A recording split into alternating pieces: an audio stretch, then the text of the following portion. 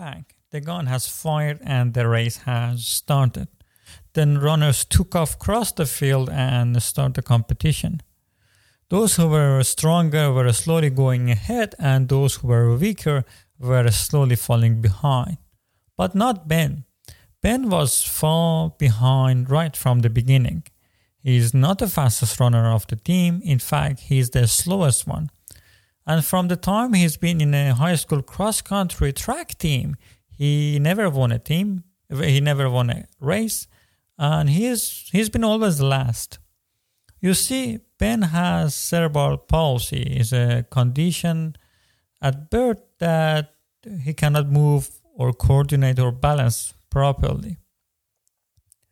So by the time passes, people are moving ahead and ahead, and he would fall behind and behind. And he would fall down often. He would pick himself up and move on. He would fall down again. You could see bruises in the body and the frustration in the face, but he would never give up. He moved on. Usually it takes 25 minutes for the race to finish, but for him it takes 45 minutes. This is not a story that if you fall down, pick yourself up and move on. There are plenty of other stories to tell about. But what is special is about Ben that when others finished the race at 25 minutes, everybody would come back and race behind him.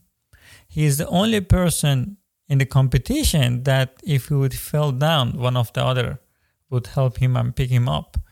He is the only one that when he is finishing the race, there are plenty of people running behind him. What I'm trying to say is that if you're competing with other people, nobody would help you. But if you're competing with yourself, there are always plenty of help around. In this episode, we're going to take a look at how we can create a machine of self-development so we can shoot for the stars. Ladies and gentlemen, welcome to this episode. My name is Puya Nishaga, and this is Masina Podcast.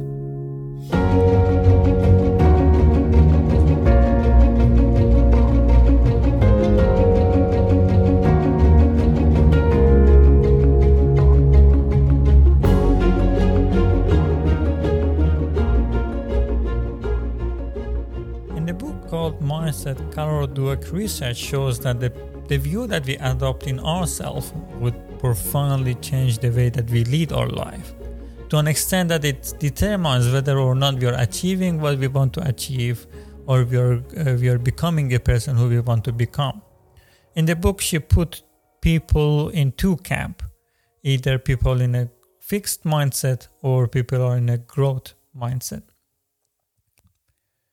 People with a fixed mindset thinks that their qualities are carved in the stone and there is no way to improve them. They're thinking that their talents, their personality, their character, they're fixed and there is no way to change them.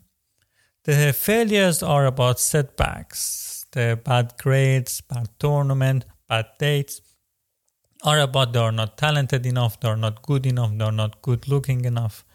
And they're in a constant state of proving themselves. After all, if you're thinking that you're fixed, you better prove it to the people that you're worthy or good enough, right? On the other hand, there are people with a growth mindset. People in this mindset, they think that the hand that dealt with is just a starting point of the development.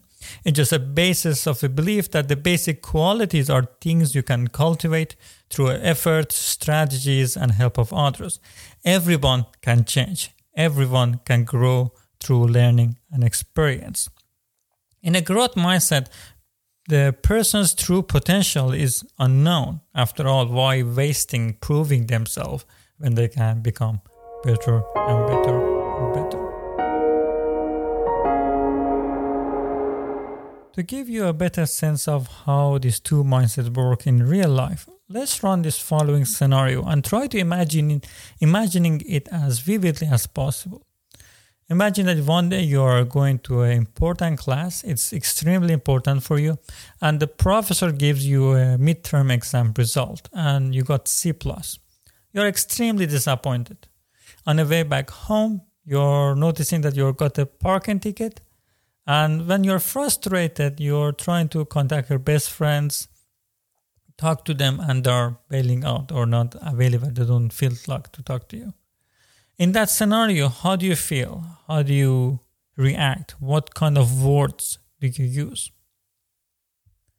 According to Carol Dweck research, people with a fixed mindset, they think that I feel like rejected. I feel like a total failure. I'm idiot. I'm loser. I feel worthless.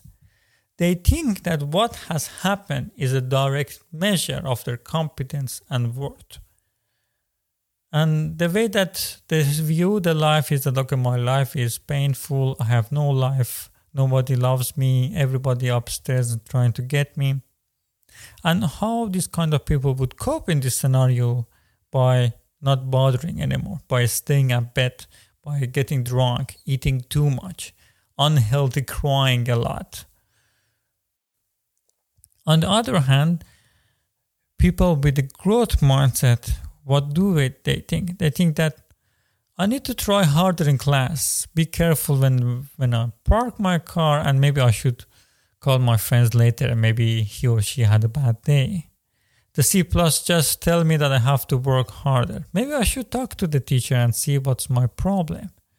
Maybe I should pay more attention to where I park. The failure in this growth mindset is not directly showing that what kind of worth I have or competence I have. It's just a information that, okay, I'm not good. Maybe I should do better. Maybe I should pay more attention. The truth is that most of us find ourselves in both camps. You might think that in some certain area, you're in a growth mindset, you're trying to improve better and better every day. But in some certain area, you're fixed mindset, either because of the lack of confidence or any reason you're stuck in this fixed mindset. And the key is to catch yourself. We have to be aware that these are just a starting point. We can improve. We can become a better person. Babies are best example here. Babies don't care about making mistakes or humiliating themselves or do anything stupid. If they want to learn to walk, they try. They fall down. They get the information about what they need and they try again and again. And nobody laughs at them because they don't know how to walk. Nobody says that, oh, look, they're dumb because they don't know how to walk. Everybody knows that they haven't learned it yet. And you haven't learned it yet. You haven't become the best musician yet. You haven't become the best athlete, best coach, best software developer yet. And you can become that. You can become a better person in any area that you want. You can become better in your dating life or your work life or family life. You can become a better person. It's just the belief and the ideas that we have in our head that are so powerful.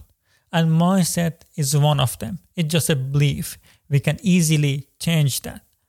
So I encourage everyone just to sit back, relax, and think about the areas that you have in a fixed mindset.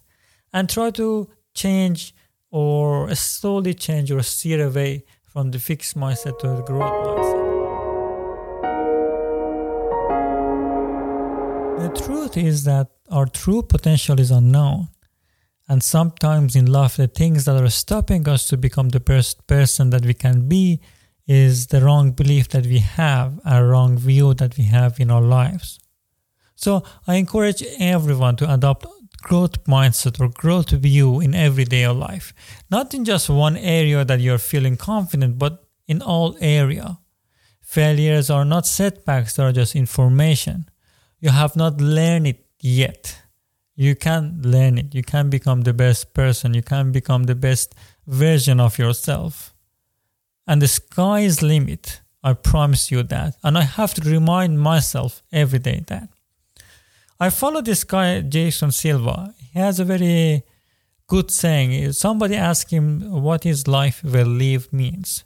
And he says that life well lived is not about victories or losses, but about continuous process of growth, continuous process of adventure, curiosity, bewilderment, and awe. one in which you don't go quiet good not at the end of the race, but instead you rage and rage against the dying of the light.